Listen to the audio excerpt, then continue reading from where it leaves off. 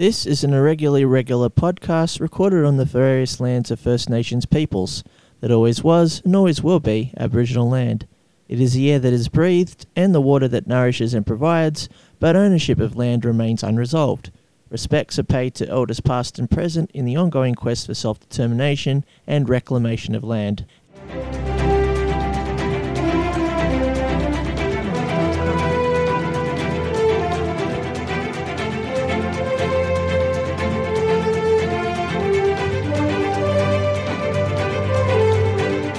Hello, my name's Michael. You can call me M on my yet to be officially named podcast.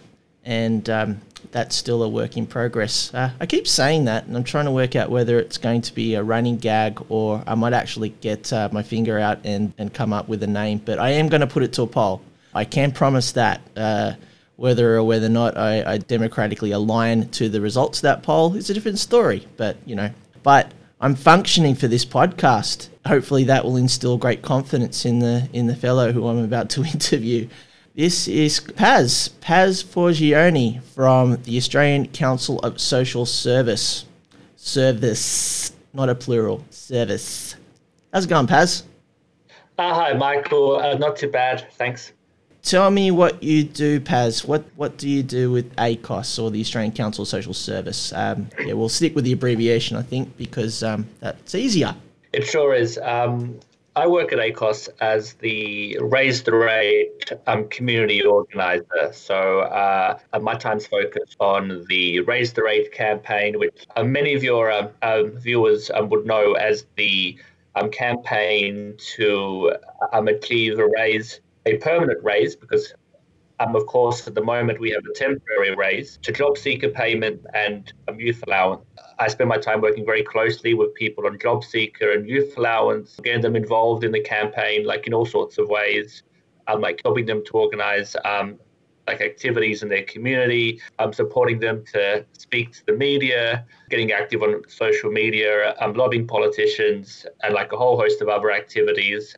And I work with all the people out there who are not on job seeker and youth allowance, but who also recognise that Australia's unemployment payment was unlivable, and we desperately need a significant raise so that people in this country who are looking for paid work don't have to choose between food and medicine. I think that a bit more of a chat about is how COVID-19 has impacted upon the Raise the Rate campaign. The pandemic has presented some hardships, obviously, but you could also argue that the pandemic has provided some kinds of advantage to the Raise the Rate campaign. I feel there's a bit of a bittersweet circumstance happening here. Would you agree, Paz, or no? I would agree. I mean, the pandemic, of course, is a tremendous health crisis, the likes of which we haven't experienced. I mean, in a century, really, since the last pandemic, and it's obviously not only taken a tremendous toll in terms of lives lost and people who've contracted the virus and have gotten ill, but has done massive damage to the national and global economy. However, for people on job seeker and youth allowance, people looking for paid work and people studying, for a very brief period, and probably the first time in Australian history, we've had welfare payments that have risen above the poverty line. And I really do mean for the very first time. Our welfare payments have never been generous. Unemployment payments have long been very, very low, and over the years they've fallen further and further behind the poverty line and behind the rest of the community. As a result of COVID, we've had an experiment where 2 million people who otherwise would have been living in poverty and been on an income that's slightly above the poverty line.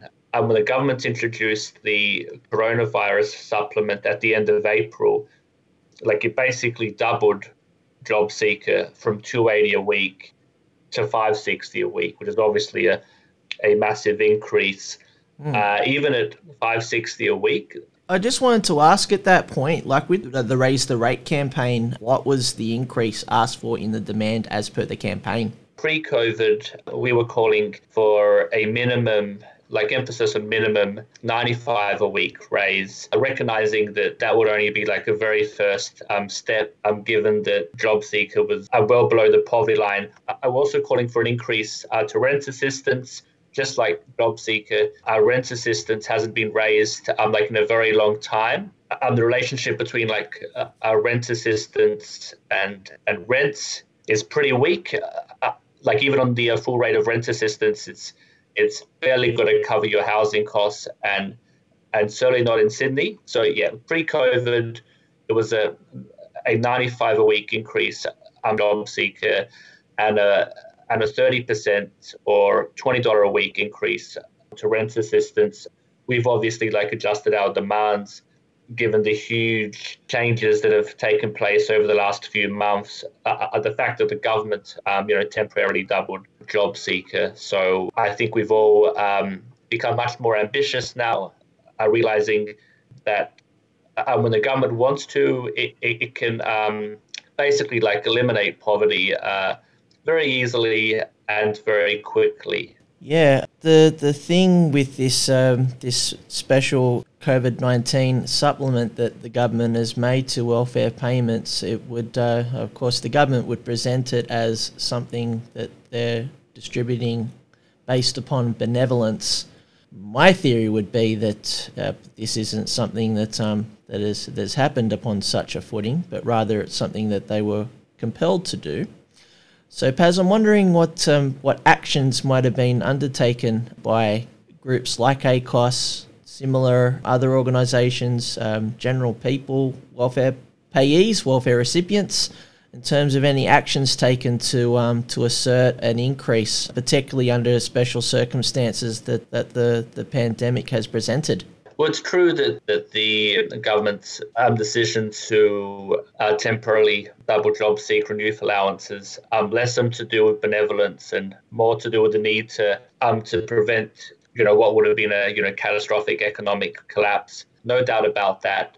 I think that's a reflection of years and years of like hard work in the community by advocates, not just by ACOS, but I really want to emphasize the work of grassroots organizations like the Australian Unemployed Workers Union and the Anti-Poverty Network, who like whose campaigners, like almost all people directly affected, people on payments, have been speaking out and organizing over and over again, and really building community support for Raise Them to job seeker by like illustrating how impossible it was to manage your finances and look after your health on the old rate.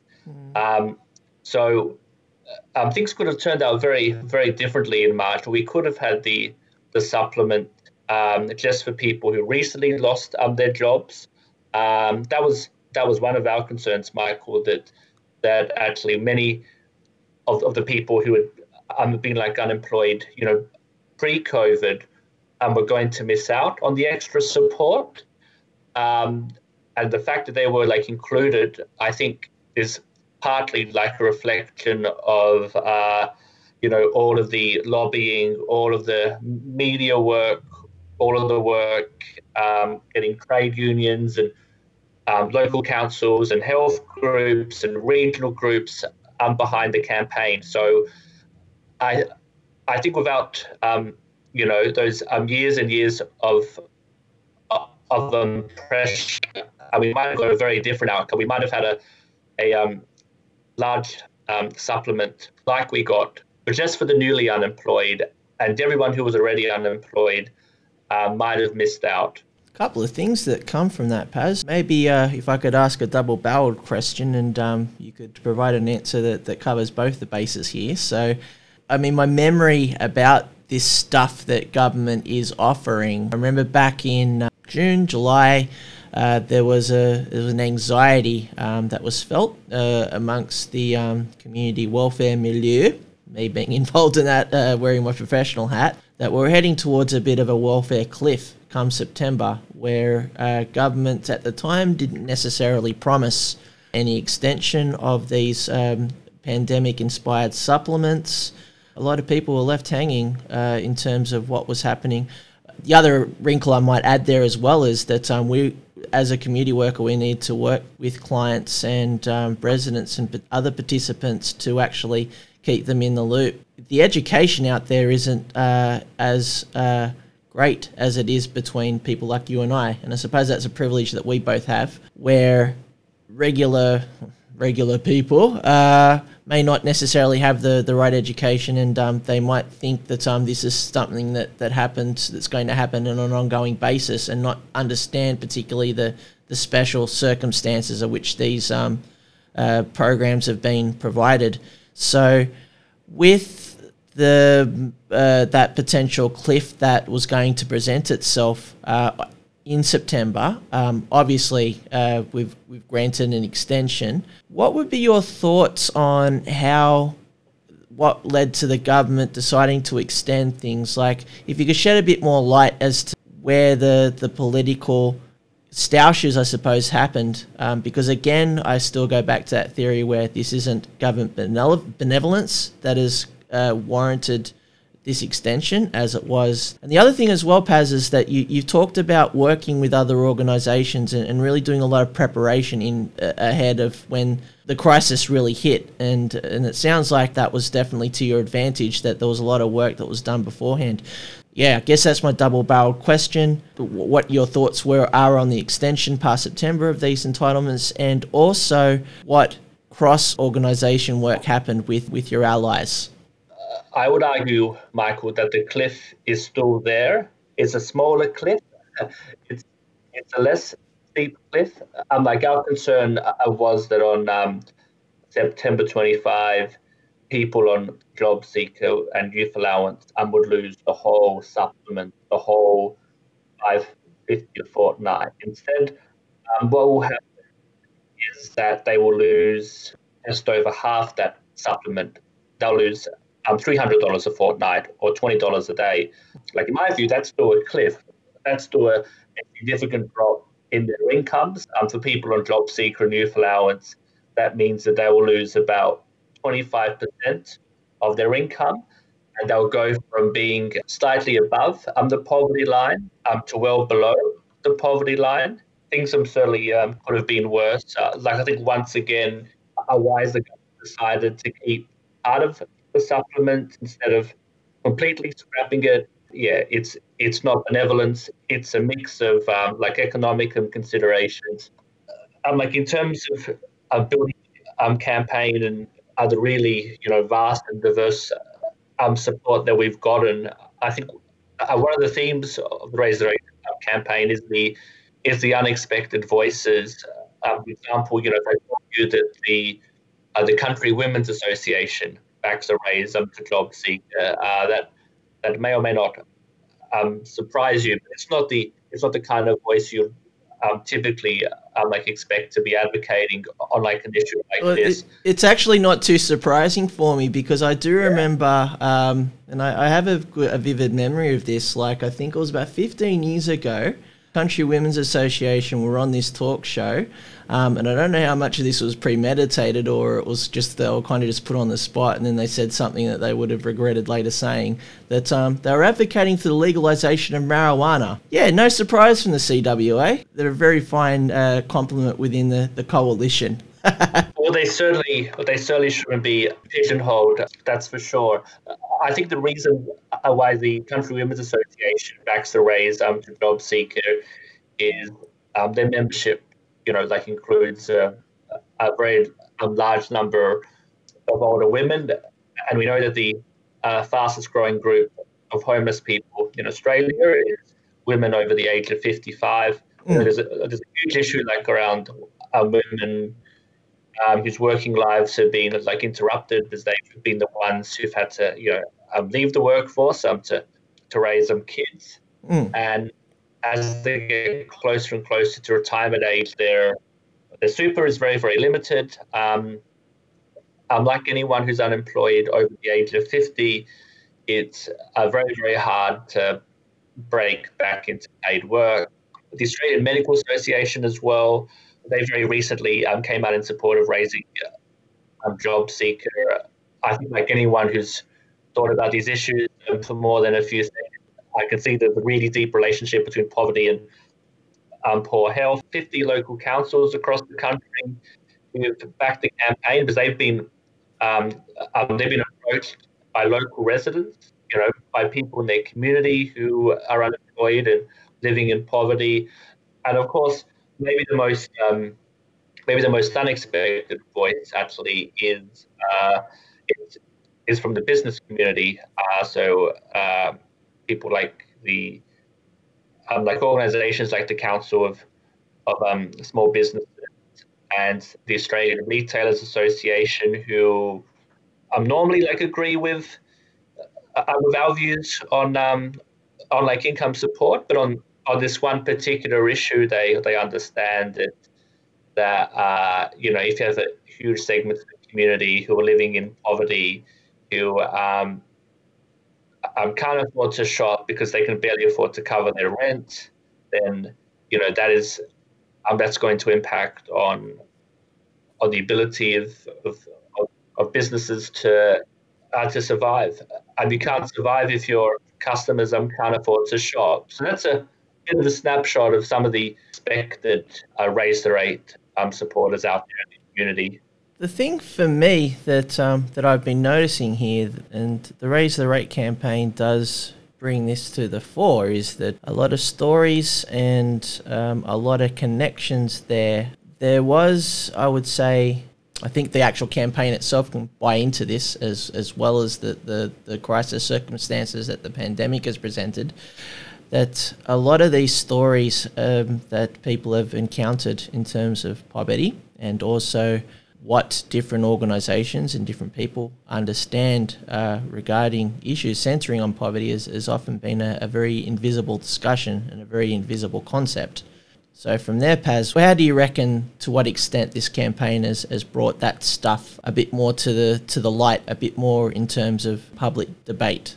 The number one challenge for anyone who's trying to build a campaign, like an anti-poverty campaign or a welfare item campaign, is the tremendous shame and stigma that people who are unemployed, people who rely on Centrelink payments, experience. That shame and stigma doesn't come from nowhere, of course. That's fostered in in people by governments and by much of the media. We all know those nasty stories that imply that anyone who's on income support is taking the country for a ride and living it up and doesn't really want to work. I think a big part of the campaign has been really challenging those dishonest and vicious narratives by basically shining a light on what's actually going on. And what's actually going on is that people who are unemployed have been dealing with pretty horrendous circumstances, and often have been too afraid of backlash or reprisals from the community or from the media to come forward and talk about how hard it is living on a really, really low income, how hard it is, nothing left. Has the campaign emboldened people to talk about such things, do you think? I think there's no doubt about that. And not only has it emboldened people, I think it's actually shifted how the media reports on poverty and unemployment.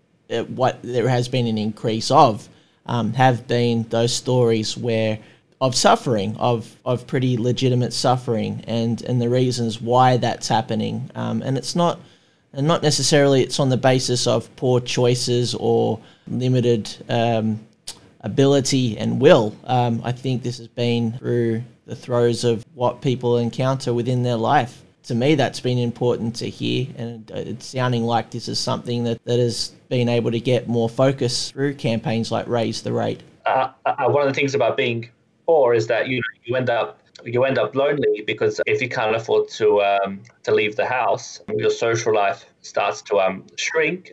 I mean, obviously, it's a bit more complicated under COVID, where we're trying to avoid them leaving our houses. But generally, if you can't be mobile, if you can't see your family and friends and participate in community life, your social circles are likely to shrink. And people talk about the isolation that comes from living on a very low income. But when you bring people together on job seeker or youth allowance, people like open up about the financial and personal hardship, not just like living on a low income, but all of the stress that comes from dealing with your job agency. It shifts the onus of blame off people and onto the systems and structures that produce poverty and unemployment. People really vividly realize that there's nothing wrong with, and they've done nothing wrong, and that they should stop blaming themselves for being unable to survive on like an income none of us could budget on. I've been unemployed. I was on $40 a day, and it was really, really hard. And I had lots of things going for me. I had a very supportive family. I had a fairly cheap housing. I was living in Adelaide, where things are much easier financially than, say, for people in Sydney and Melbourne, and still it was a struggle. When people realize that it's not their fault, I think like a lot of that shame, like a lot of that stigma starts them to lift. You stop blaming them yourself. You stop feeling like inadequate. Instead of blaming them yourself, you start blaming the government. I think that's kind of the first step, is recognizing what the problem is.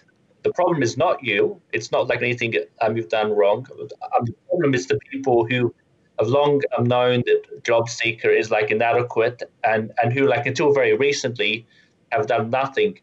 They're the problem. And once you recognize that, then you can take steps to try to get like involved in a movement or campaign. I guess from here, Paz, like in terms of continuing the structural debates and critiques that campaigns like Raise the Rate promotes and encourages and empowers activists and participants to do so, I'm also wondering whether it's also compelling other likely allies to come into line as well. And for this, I refer to the union movement, because Raise the Rate is a social movement, and there seems to be an historic divorce between what people do activist-wise as part of a social movement versus how people identify as members within different union affiliates, and never the twain seems to meet. So I'm wondering what your thoughts might be in terms of where the possibilities for convergence upon both sections or both types of activisms can arise here, Paz, particularly through campaigns like Raise the Rate. Every attack on the incomes and the rights of unemployed people is an attack on people in paid work. Let's be really, really clear that the safety net, weak and tattered though it is, exists because of the campaigning of unions much of the 20th century. The fact that we have an unemployment benefit at all, as low as it is because of the work of the union movement, in the first few decades of the last century. And when unemployment payments are kept very, very low, we know that puts downward pressure on wages. Because, of course, you have a pool of people who are so desperate to find paid work because they can't survive on unemployment payments, that they'll take any job, even if that job is really unpleasant and really unsafe and really poorly paid and insecure. When we have